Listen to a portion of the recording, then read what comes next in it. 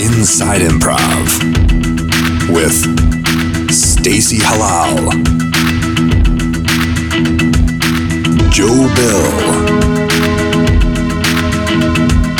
Elise Rodriguez, and special guest, Feña Ortalli. Yay, here we are. It is another Friday, and I don't know why the weeks usually fly by, but this week feels like it's been forever since last Friday. So welcome to Inside Improv. I'm very excited about our guest for today. But first, let's bring on our regulars, my co-hosts. First, we'll bring up Joe Bill. Hi, Joe. How are you? Hi, Stacey. I think it seemed longer because the last one we did was 2 Fridays ago. Oh, that's why. Because we took off the 4th of July. We did. Yeah. So how was your 4th of July? It was fine. We went and swam in a river with our friends and our dogs. So that was amazing on Saturday. And then Sunday is the Portland annual citywide improv slosh ball event. What? Oh. So slosh ball is kickball, but everyone holds, you have to hold a beer in or beverage. Doesn't have to be beer if you're not drinking, but you hold that's why it's called slosh ball. Slosh ball? I love it. Who, did somebody win, or are there winners and losers? I left before. Usually they have there's 2 fields where we gather, and there's usually the non-competitive casual game and then the competitive game. And this year, everybody played the competitive game. Well, there were some of us in the casual game, but we were so casual, we never played the game. We just wanted to talk and catch up and see each other. So, I mean, it was the first time seeing a lot of people in person post-pandemic. So that was really lovely. Yeah, Shout out amazing. to Matt Tominaga, who makes that happen. And there's a guac-off as well. So everybody brings, or not everybody, but a handful of people bring different guacamoles, and then they have to present them. And so there's some beautiful presentations of their guacamole, and then we vote on a winner. I love it. I will come to Portland next year for that. Yeah, the winner had a pineapple. It was actually like a relish she had made for a pork roast, and then she just took that relish, mixed in some avocado, and it was delicious. Wow. And the pineapple made it like stay bright green because of the citric acid in there. Cool. Yeah. I love it. That sounds amazing. Well, happy 4th and happy this Friday. How was your 4th? It was, Angie was here for a little bit, and then it was 90-something degrees, which was like 34 in Celsius. And then she went to her mom's, and then Lori they have like a big kind of a pool in the backyard, and I just stayed here, and they invited me over, but I don't go outside if it's 90. Right. That's not good for me. Right. So my 4th, I binged a bunch of television, and I enjoyed my hair conditioning for America. It sounded like you said hair conditioning, and so I had this image of you with like a conditioner on your head with a nice cool beverage inside by yourself. So I was practicing my object work for when I get back on stage with my hair conditioner. Well, there's something else I want to discuss, but first let's bring on Elise Rodriguez. Hi, Elise. Let me get in the center of my little square here. Yeah. There I am. There you go. We have seen each other in person since the last Inside Improv. That's how long it's actually been. So it was so great to have you here. It was so great for you to have me there too. And everyone needs to know that I live in Portland. I'm surrounded by a lot of witchy people and woo-woo people, but the powers carried by Elise Rodriguez cannot be denied. First off, we picked her up in the big van. Love it. Yeah, just to give her the full treatment. Cool. And the microwave just started vibrating and coming out of its spot, which has never happened before. Lights flickered. That happens around me anywhere I go. Lights start to flicker, things turn on. It's just a thing. I love it. Yeah. Yeah. And Elise, I have tried to do the thing you were doing with Stanley with my hands, but there's no, like, I'm sure when you do it, there's powers shooting out of your hands like WandaVision. But when I do it, he's just like, doesn't even notice. What are you doing? Doesn't even notice. Tried to steal your play style and he's not buying it. So, but before we bring on our wonderful guest, I do want to mention, because I am so excited about it, that two people we had on here recently, Wendy Mateo and Lorena Diaz Dwyer. They have become artistic directors in Chicago it's Teatro Vista. and they are now co-artistic directors of that theater. And it's an equity theater. It's the equity theater that's like the home of Latino, Latina, Latinx. Amazing. Yeah. And I talked to Lori. So as Wendy tells the story, so they go walking in on their first day and there's like people there kind of waiting to see what they want to do. And Lori walks in the room and she says, "Get everything out of here." And I thought of Elise. I'm like, "Get everything out of here." What do you mean? Get everything out of here. And Wendy's like, "Just do it." Yeah. Just do it. Everything, like off the walls, everything. Get it out. Wow. And then Amazing. Yeah, she is Elise helped us do a little of that as well with, she facilitated some restructuring and I've been throwing all of our things out and it's going to be a real fresh start at Curious. So thank you for that, Elise. Well, let's bring on our fantastic guest, founder, editor of Improv's only magazine, as far as I know, Status Magazine, Feña Ortalli. Hi, Feña.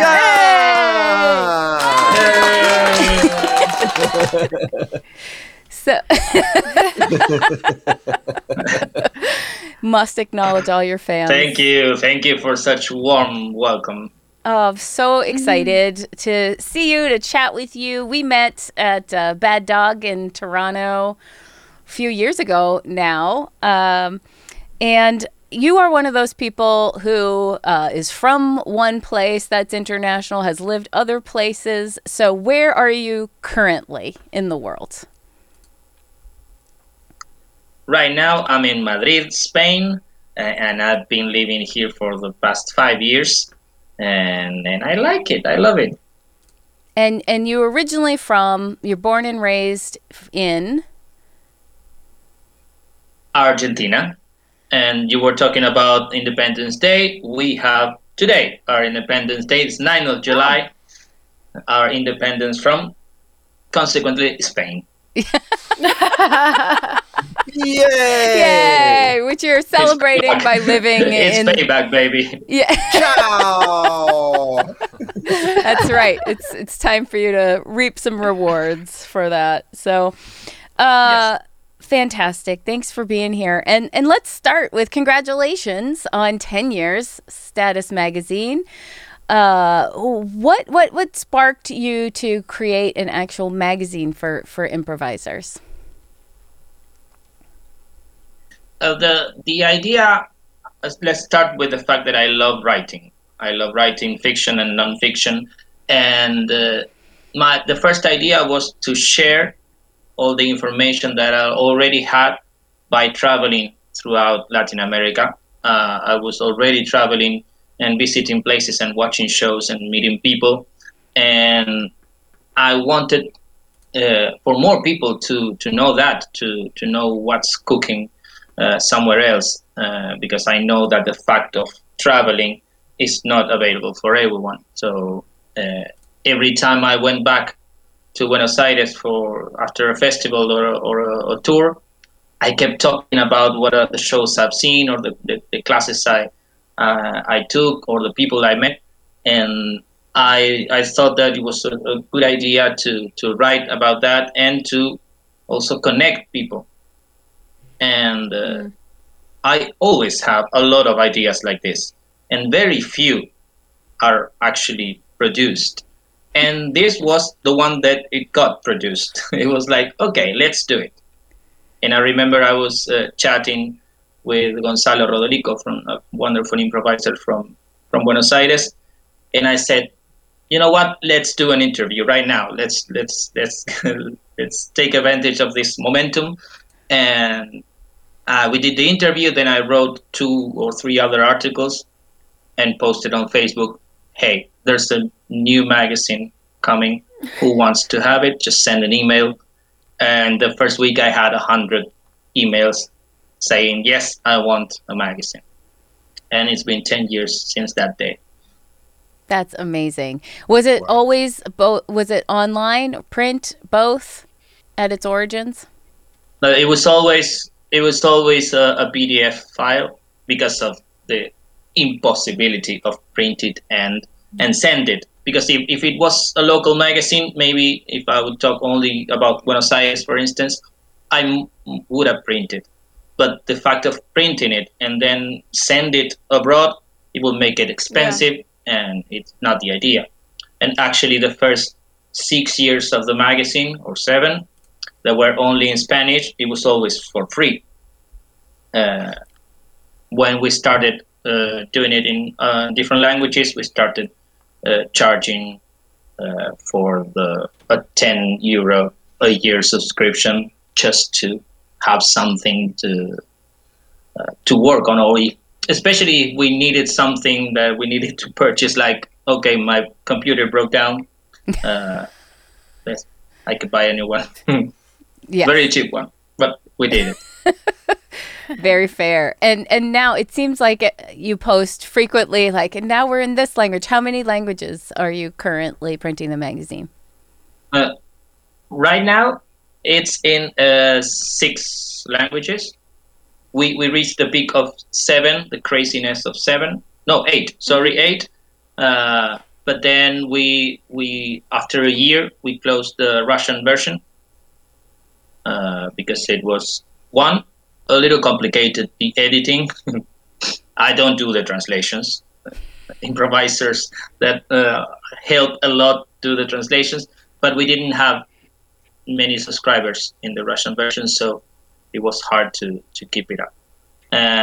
So we had 8. Yeah. And now we are 6 because we just decided to also close the German version. Because there's a lot of German improvisers, but they all read in English. So we actually have the same people, but reading in English the magazine. So every time that somebody from the improv universe asked me, hey, Feña, would you like to translate the magazine in this language? I said yes. And then I realized that maybe we should research the market a little to see if it's worth it, all the work behind it for the translators, and when we edit it, if it's worth it to edit it in that language. If it was easy and free, or we have the UN sponsoring us, I would print it in all the languages available, but it's hard. It's impressive, even doing it in 6 languages. It's so awesome.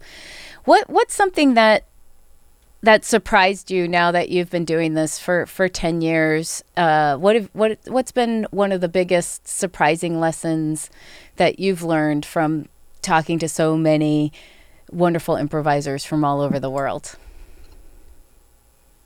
The thing that surprises me the most is that I always think that I will run out of people to interview.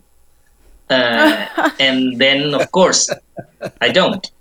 You get to meet new people, or you are recommended, or somebody recommends you someone, or you just happens to see a show or a class or a post or something like that triggers your curiosity. I'm a very curious person, so when I start to see someone's name a lot around, or I start to listen to the same name over and over, I immediately want to know more. Yeah. And I want to translate that into, okay, let's write an article, let's do an interview. And the best thing about this is that I get to learn a lot. Every time I interview someone, or every time I read an article written by someone else, or every time I had to do a certain research for instance, the biographies that we write, it's instant, immediate knowledge.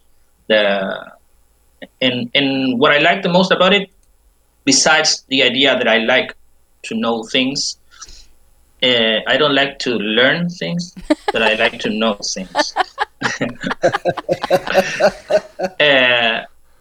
Yeah, it's terrible. But what I like is that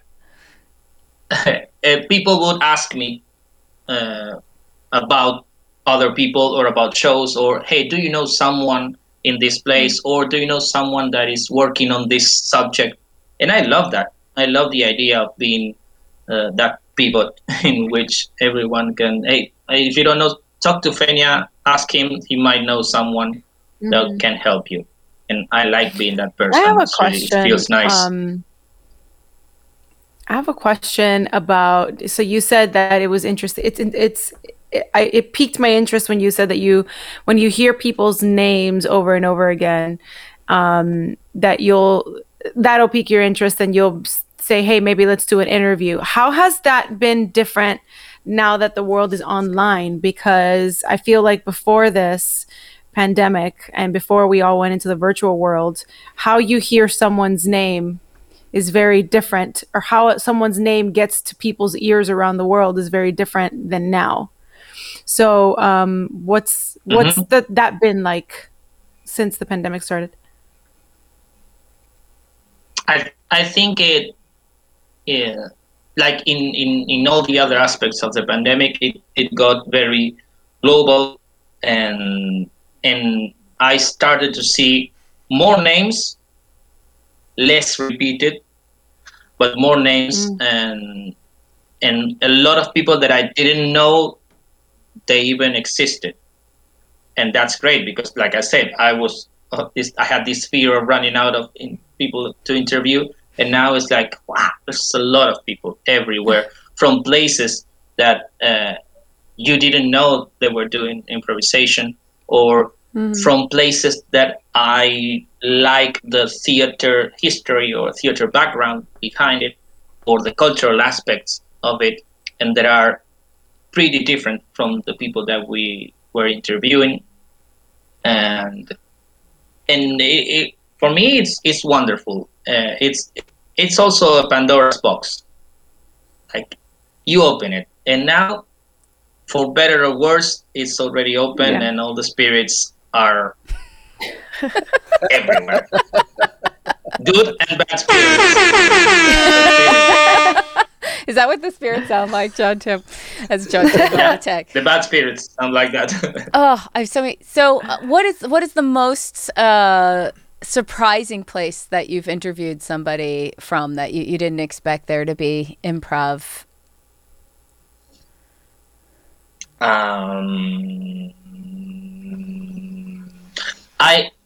It was like 5 years ago or 6. Someone, I think it was Omar Galvan, recommended me. I think it was, I don't remember who recommended me the Yadaman tips from India, and I didn't know that there was improv going on in India. And connecting to what Elise said, now there's a lot of Indian improvisers all over the place, and it's great because they are taking classes, teaching, performing, playing, we interviewing them. But at that time, I remember it was like, wow, yes, wherever you put this magnifying glass, you will find improvisers. They are everywhere. Yeah. And they're not only everywhere, but they're also very productive. If it doesn't matter if they're the only person in that place, they will make it happen. And in this evolution of improvisation, it's always the same. It's someone plants the seed, and then they start creating this group, and it gets bigger and bigger and bigger, and then eventually they split up because of artistic and personal differences, and they form 2 different schools with 2 different sets of students that they hate each other until they kill their parents in the Freudian way. They start connecting with each other.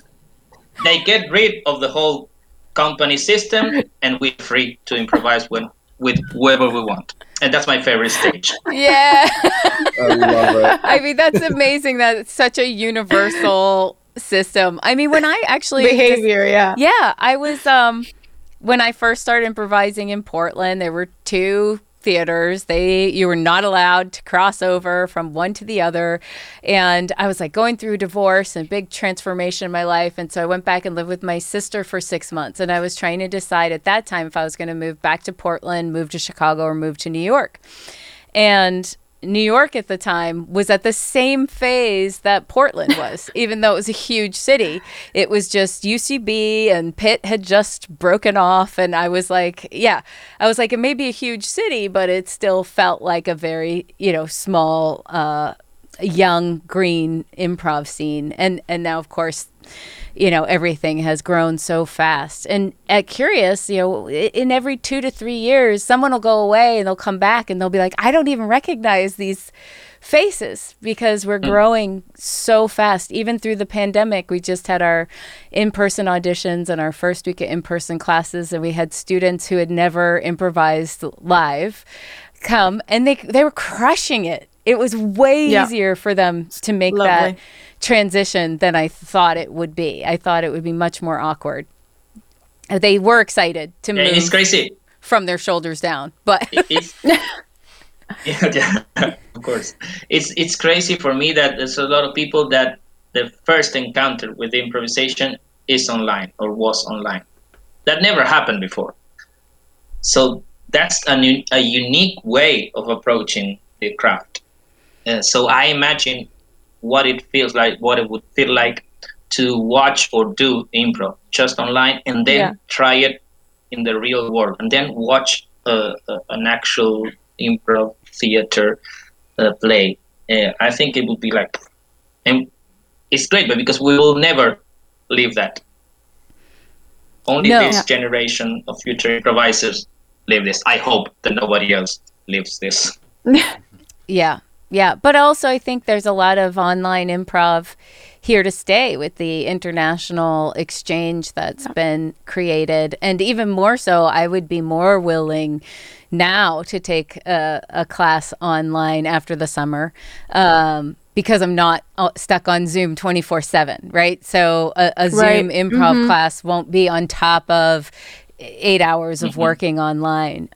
So I'm excited to see. I mean, when I started, it was like almost everybody started in short form. And I was one of the odd people who started with long form. And now lots of people start in short form or long form. And now it's like, well, some people start online. And a lot of people told me that they wouldn't have had the courage to start in person. Oh, wow. I hadn't even thought of that. That's a good point. Because it's one thing to be like, I hate this and click your Zoom off, which is very different than to be in a class and be like, I hate this and have to walk out and collect your things. Just be like, bye, feel really disruptive. So for sure, I think we'll continue to have some intro classes online to help make it accessible to people who maybe have more stage fright. Joe, I know you had some questions you wanted to ask about. Yeah, just to tag on to that, like everywhere in the world, there's people that are way more introverted or that have social anxiety or just, for whatever reason, they think, I'm not an actor, I don't belong on the stage. Or a lot of times I coach people in the corporate world who had a terrible experience with either a high school or a university professor who just shut them out or shut out any desire to speak in public, and they just think I'm not a good public speaker.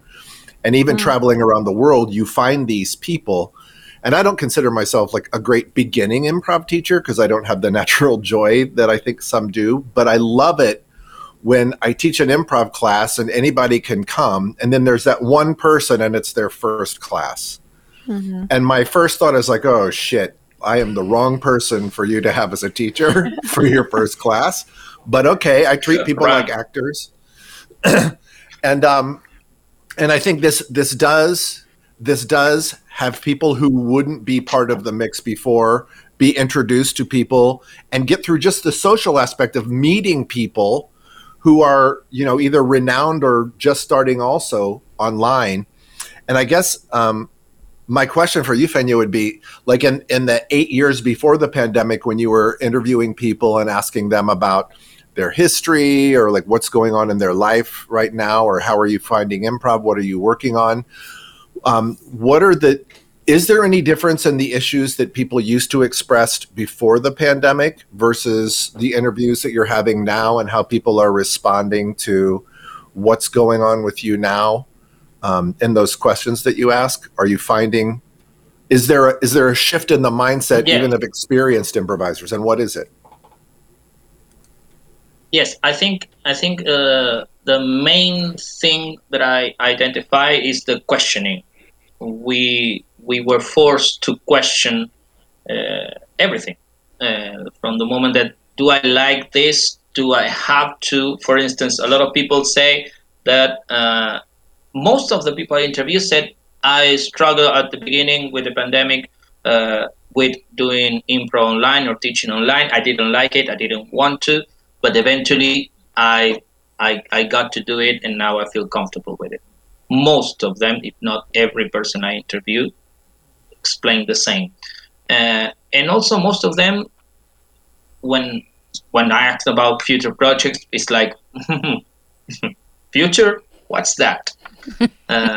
So it's also okay. Let's take step by step, but also the questioning of, I don't know, and these are the moments of this rebirth moment, and like in the plots that we use. Something happened, and this is the perfect moment for you to think about what you're doing. Do you like what you're doing? Are you enjoying what you're doing? And I think a lot of people have those moments, or are still having those moments, and realizing, maybe if I do this the same way, I would end up hating it. And so a lot of people say that, oh, maybe it's the perfect time to change something, to switch, to move, to travel, to not travel, to go back to my the job I had before, or do something else. So I think I would love to, since this question, I would love to review and reread all the interviews and see if I find any other connections. But most of them say the same, of the adapting and the not planning ahead. I hope the next people I interview are already thinking with more specific plans on the next 3 months, what they want to do, or if they at least this idea of seeing festivals that are starting to announce things that are already happening in person. Improvisers are starting to travel and post photos. Hey, look who I found after 2 years. It's beautiful, because when you travel, all improvisers are usually nice people, like a general rule. And especially because we meet for just a week. And for a week, we are all beautiful people. we're all great. It's all fun and games. And then you get back to your cast, to the cast that you're a part of, and you're like, oh, fuck, I have so much nicer friends. Yeah. Because I know it for a week. It's like your summer friends or your summer love. It's so intense, and it's so beautiful and so amazing, because it's everything there, and you are all in a different place, in a different situation, in a different normality. When you get to talk and play and do improvisation all the time, and meet people from different places, that's not normal. We started taking it as normal because we do it, but that's not normal to know people everywhere. I always say, if my plane has to land somewhere else, I'm sure I know someone, and if not, I would ask Feña, and he will tell me who should I contact. Yeah, that's to speak to what you were saying about that previously as well. Like Lloyd Elquist, who's with MI West Side, he does the Epic Lloyd YouTube channel. It's had billions of views. he travels when he's doing Epic Lloyd shows and has toured around the world. And he's talked about how over the years, the prevalence of improv theaters has become more visible. Like now when he travels, he'll see posters for improv shows pretty much everywhere that he goes, and how excited he gets to actually see that growth. And like I was saying, and then like you were saying, once you start, it goes and goes and goes. And it's funny because that initial rivalry, I think, comes from like, well, we're the only ones doing it. And then all of a sudden, oh no, now there's a second person doing that. Is that going to threaten us doing that? And I always think about music venues. Like, can you imagine if a music venue is like, oh, there's this other music venue. You don't go play music at this other. I mean, Portland has hundreds of music venues, but we get this scarcity. There's mentality. another band. There's another band doing music. Yeah. What? Exactly. You can't talk to that band, and you can't go play with that band. I mean, and then our music friends here, John's part of this whole community, they all play with each other the same way that we all should be playing with each other. Every person that we know who's in a band is in literally 10 different bands, and they're all different combinations of the same people who just love each other and love creating. And I think something that happens, like when we get too long in the improv scene and too long without a disruption in the improv scene, is that everybody starts to get very either possessive or just like invested in a very specific thing. And I've seen it happen like with house teams or with just like casts in general. Like now I'm possessive over this one show, and I've been in this show for 10 weeks straight, and why wasn't I in this one show this 11th week, you know? And I think the pandemic has kind of like wiped that slate clean. So we'll see now when we all start to get whiny and bitchy again. Right, I think it's I think it's that thing where, like, to a degree, and especially I think in your first even 20 years of improvising, to a degree you measure your worth by the successes that you have. And if you have successes in improvisation and with a certain group of people, then to some degree, your own self-esteem and your own sense of worth is invested in this group. So when this group goes away, it's like you literally lose a part of yourself, and you literally don't have evidence every Friday night or whatever night it is that, hey, I'm okay. And I think this is something that's, again, it's all over the world, and it doesn't matter where we're from. And the upside of that, well, and we'll do a TV show. Yeah, we'll do a commercial. It's there forever. Right. This is improv. It is. It goes away. It is. And I think it is something that I was very naive about when I started, is like, you're looking for that perfect combination. When you find it, you think it's going to last forever. And I don't know, I'm pretty jaded, in relationships, although I'm in a lovely relationship now, John Tim, I love you. But there was a point with, like, I was getting older enough. My grandparents were together 68 years. My parents were together 55 years. And so, there was that romantic notion that you're going to find that person and have that long thing. And then as you get older and don't have that, you start to go, well, I'm not going to live another 50 years, so I'm not going to have that. And then I was like, it's actually okay to have a succession of relationships. I think especially when you're an artist or somebody who transforms your life a lot, that you might end up with a succession of beautiful relationships that serve both people for a period of time until you evolve. And then that relationship needs to change and evolve. And I think it's the same thing with bands, and it's the same thing with improv teams, and even maybe your relationship with a theater. Yay. Yeah. And once improvisers get to that point, like once we get that confidence, and I mean, for me, it even happened in the last 10 years of touring, when you meet other people that have that confidence and know that, kind of like Feña was saying, oh, for 1 week, we all fall in love.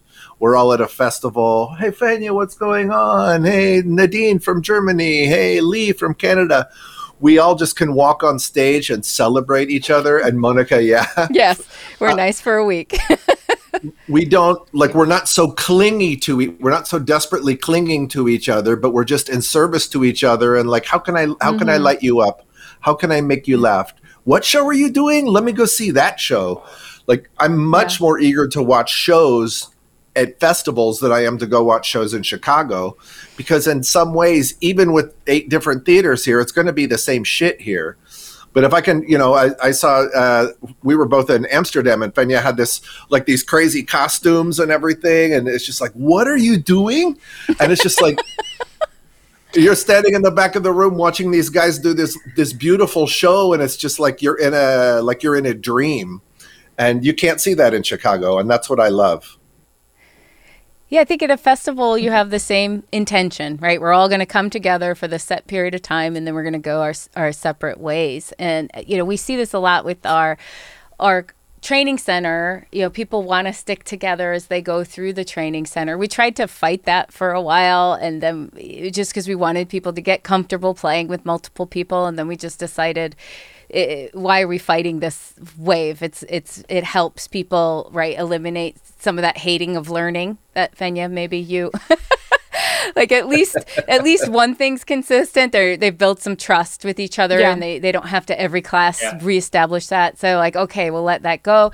And then they get out of the training center, and we have a conservatory team. We used to go to a house team, which seemed more long-term than the conservatory team is short-term, because once they're out of class, you start to see the people who are, I'm going to do this every day of my life. It's all I want to think about. It's everything I want to do. And then half the people are like, this is the thing I do once a week, twice a week if we have a show. And the development starts to get uneven. So we try to keep it, we get conflicting priorities.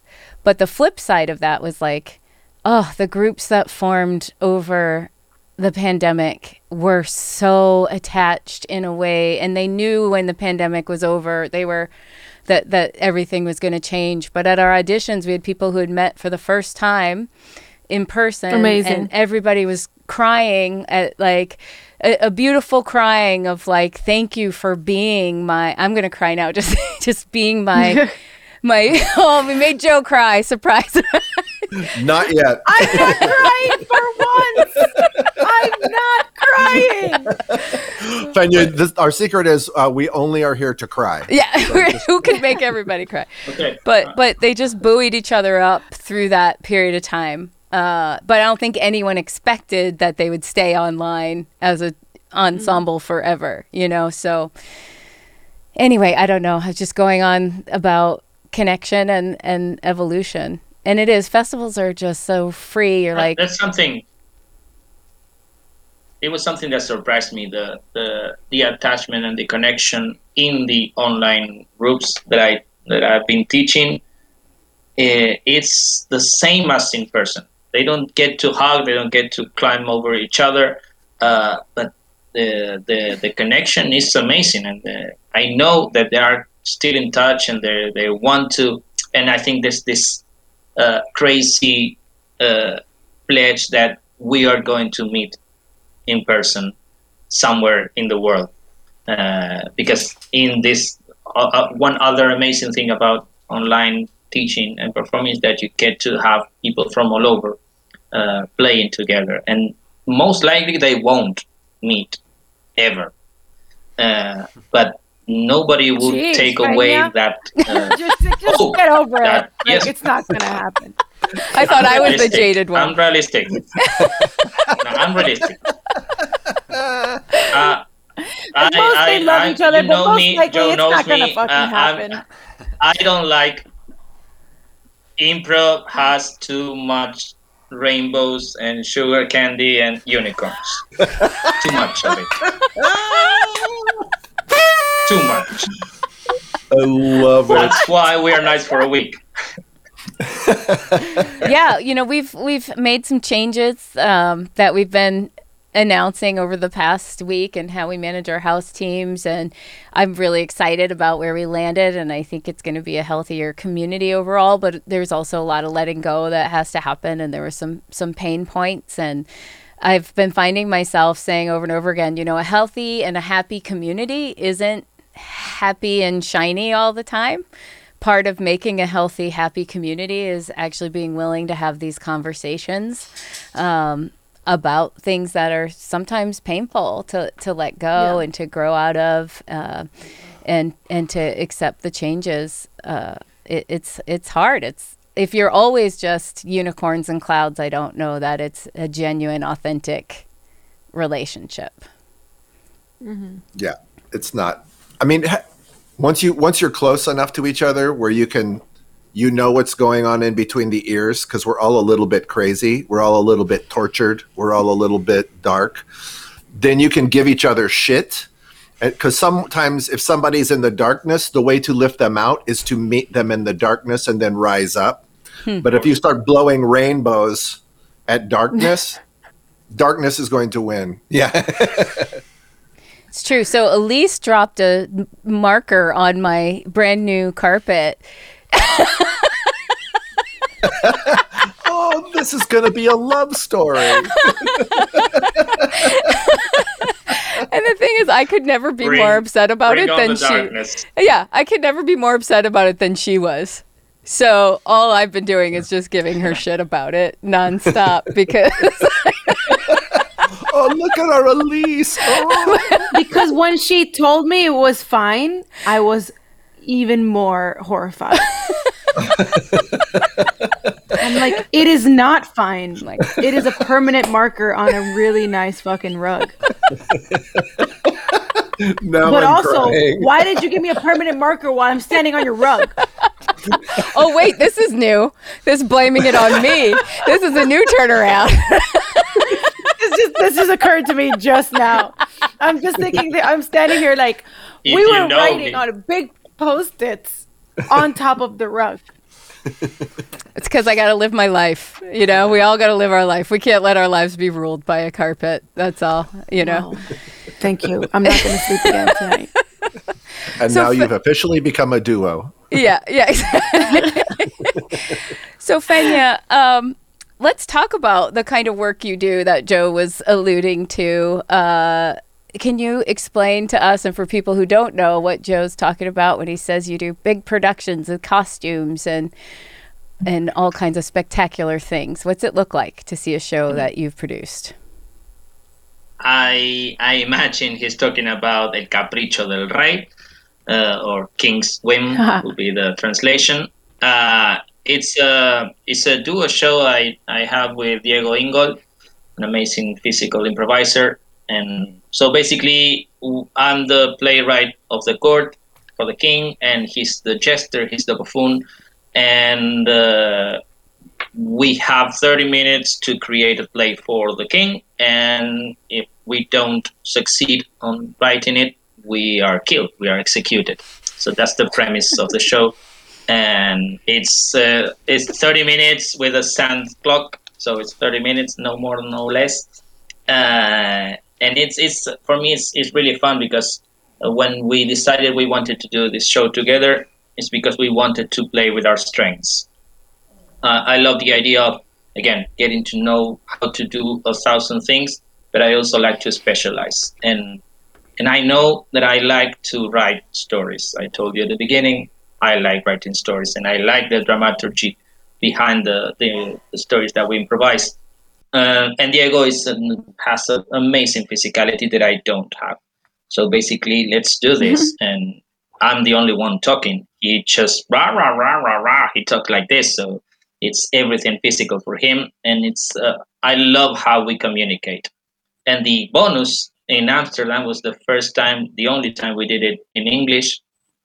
I did it in English. Diego did it in the same language that he uses. But the greatest part is that he understands English, but not everything. So there were times in which he asked me in Spanish, what was I saying? So that was an extra layer that it was so beautiful and fun to play. And the costumes are basically, we are dressed as the playwright and the buffoon from a medieval court.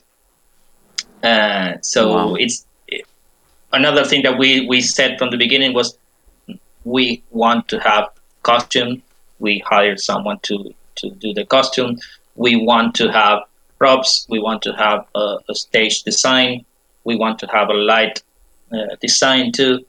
So we invested all the efforts that we could in making it also look nice, so look the way we wanted to look. We could do the show dressed in black and it would also work, but it works better when we look this way. And for me, it's like everything has to be a decision. We can be dressed in black in a black stage, and if it's your choice, great. If that's the only way you knew that you could improvise, that's not that great. Uh, so I'm all for the choices and these choices are only available to you if you open, if you travel, if you watch, if you consume culture in general, if you live in general, and then if you translate those things into what you want to stage. Because for me, it's not only the message that's for me is very important, but also how is the best. What's the best way I can find to code this message for you to decode it? I don't like to be straight. I don't like to be this. This is all there is. I want the audience to fill in the blanks. I want the audience to have different ideas. I want the audience to question.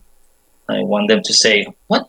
Maybe they meant something by using all the costumes in gray and black. Wow, they might mean something, and maybe we didn't, but they'll never know." So I like this idea of showing something that represents me, and in this case also Diego. Joe, what was your impression the first time you started talking about it?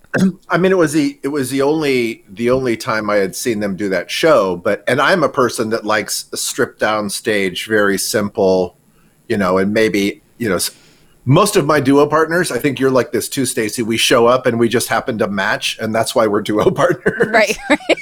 That happens often. I feel like that happens so often. It's I do that. I'll show up at a show, and I'm like, why are we wearing the same thing? Yeah, we'll always be like, it's all blue day. Like even with the larger ensembles for showdown shows and stuff. But and I don't even consider this, Stacey. Like I'm not a person where visual impression moves me that much. But for some reason, this show, and it was in, it was like in the little side theater. That's the other thing I love about festivals. You might have like a big theater, a medium theater, a side theater, but none of us care. It's like wherever it is, that's our place. And these guys were the costuming was so impactful that I couldn't deny it. And it's like, and Feña and I, we are similar and we are different. And, but he has this flair about him. And I think we're both more verbal. So it's almost like, it was almost like me and Felipe. Feña's a little bit more verbal. He's more clever. He's got, brain stuff going on. And then, is it Diego? Yeah. Mm-hmm. Yeah. Yeah. Just there's an electricity between the two of them that the costumes and the sets and the choices and the production, for me, it framed it in a way that if they would have done what I normally like to see, which is strip everything down, it would have not had the same impact. So I like the flair. And I give Feña shit for being Argentinian. And it's like, oh, Mr. Fancy. It's just jealousy. The costuming, the stage, the lights, it's the perfect frame for this energy. And you just go, it's perfect, Feña. So nothing but admiration. And I loved the show. It was very fun. Thank you. The one thing that I like is this electricity that Joe says is what I like is that they have these layers because we are actually talking to each other or communicating with each other to create something, to improvise. So we are characters that have to create a story. So with very different energies and with very different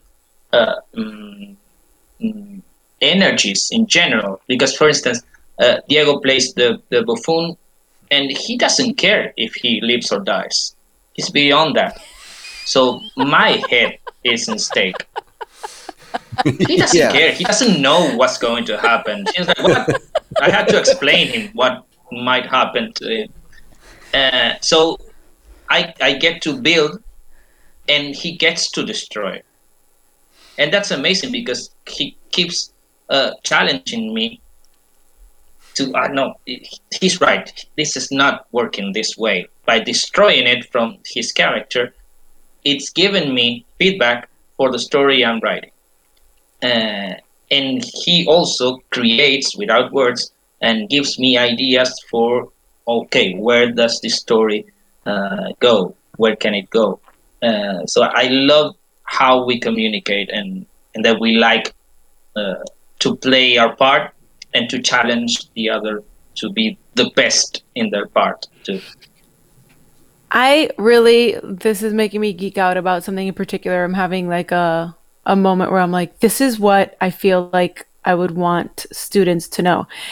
What do you see as the difference between that kind of like lovely Diego destroying what you're creating, the difference between that and a denial, for example, right? Like, how is that different in a positive way than a denial that we tell students don't say no, right? Like, don't reject the reality of what somebody just created. But here it's actually, you're saying that he's destroying what you're creating and it's beautiful. So can you talk about that? Like how you would define that difference?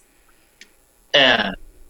Yes. First, is that all rules that we teach, then when we grow up, we can avoid them and use them at our favor.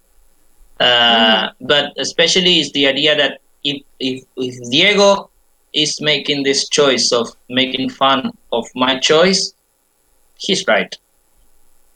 I know that I have a better idea.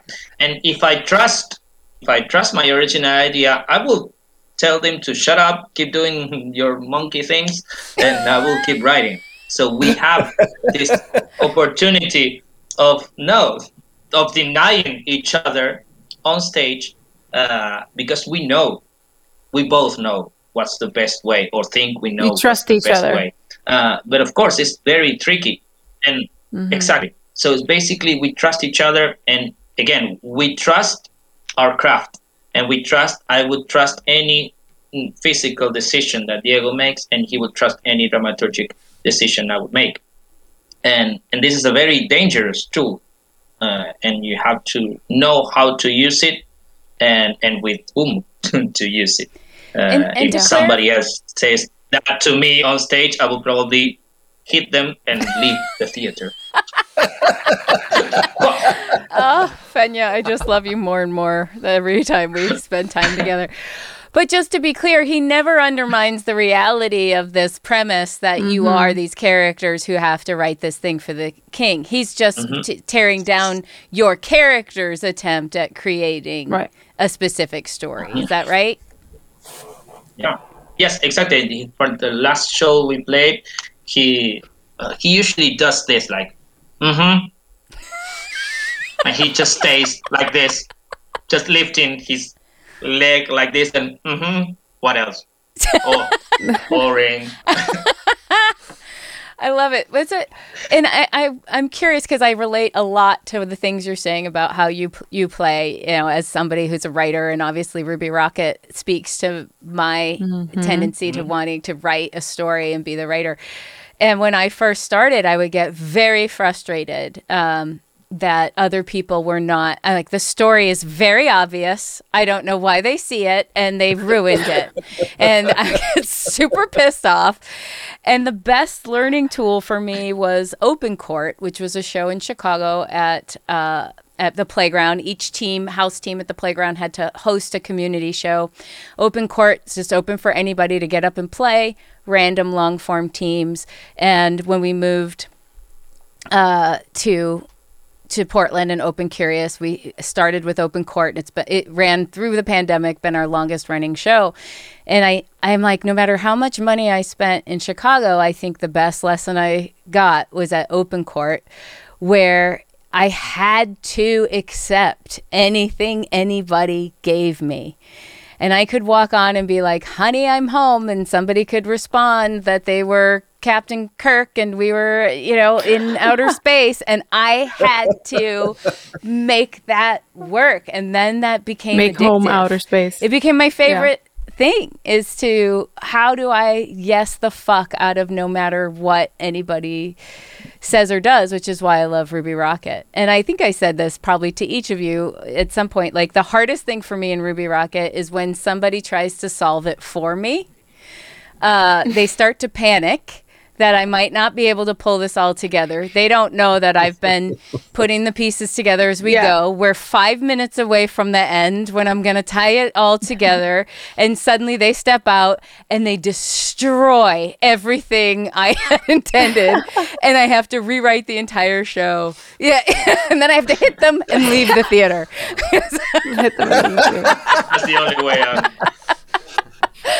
But I'm like, I got to scramble and make it work. I think there's also a thing between Feña and Diego that people have observed with us, Stacey, and that is there's a natural Stacey and I duo, and people have said it looks like you two are dancing because we naturally have an intuition about us where there's always a momentum of a dance that I think only on a subconscious level we're aware of. Right. And this is what I also saw with you and Diego. There's his denial or his giving you shit. It doesn't stop the dance. The dance will always continue. And I think it reminds me of Jules Munns in London said, duo improv is like a theatrical celebration of friendship. And so it's that intuitive, that thing that makes you friends, that makes you care about each other, that makes you love being on stage together. That is the dance that nothing can destroy. And so I just wanted to add that. And just to tie it back to what we were saying earlier for me, it was very. Go ahead, Feña. No, for me, it was like the moment we decided to work together. We already worked together in other projects, but it was like if I choose someone to be my duo partner for a project and not for just let's play together for a few nights, so a few rounds. Let's create this project and invest everything our time in this. Is someone that I respect and love personally, that I respect professionally, and that dazzles me. I love watching him on stage. Sometimes I found myself just with the feather pen in my hand, just watching and trying not to laugh because he's so stupid that he surprises me. And that's hard when you are in this business for too long. He keeps surprising me. And working together. It's amazing. That's awesome. I was just going to say that I love you, Diego. I love you. Oh, yeah, we'll have to talk to him too next time. That tying back to music, In the Shadows of Motown is a documentary of the band that played behind all of the Motown stars. So there would be there'd be Diana Ross or there'd be Smokey Robinson, and they'd be the stars, but the same band played all the music. And they talk in that documentary like an improv ensemble. And they show up and they play together. And I've just been listening to Sleater-Kinney, which is a Riot Girl band that came out of the 90s that Carrie Brownstein from Portlandia is part of. And, that was my early Portland days. Love that band. And they have this program on Audible where they're talking about Sleater-Kinney and the origins of the band. And they were both in other bands, and the bands toured together, and they described the same chemistry with each other where they from the moment they met, they just both were like, there's something about this person. And then they had the same rivalries. So they started playing together, and both their bands were pissed that the two of them started playing together. And part of it is probably because they were threatened, right, by seeing that magical chemistry, and they knew that there was something special that we all crave. And the first time I met Lloyd Alquist, I could describe it that same way. I think it was in Miami at a jam, and it was just chaos. It was just a jam that turned into utter and complete chaos. And we just had this moment where we made eye contact with each other, and we're like, I know you. I just know you. I know your heart. I know what you're thinking. I know that you know what I'm thinking. Like, there's just some deep kindred soul underneath it all. That feeling is the feeling I chase every day in improv.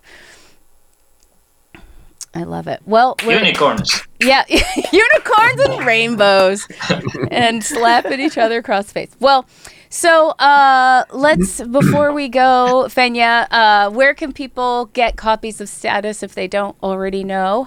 Where do they go?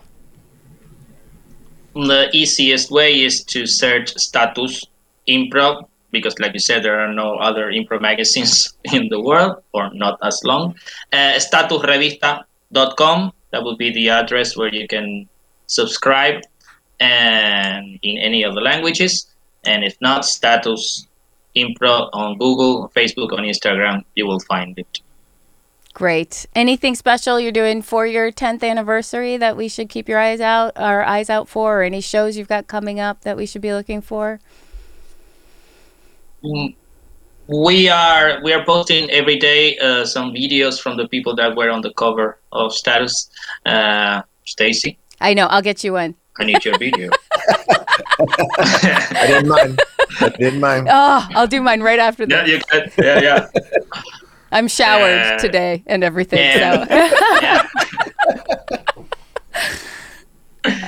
And we're going to try and organize some talks with improvising from all over the world. I want to organize also a talk with the translators, because they are all improvisers, and nice, yeah, how they work is amazing.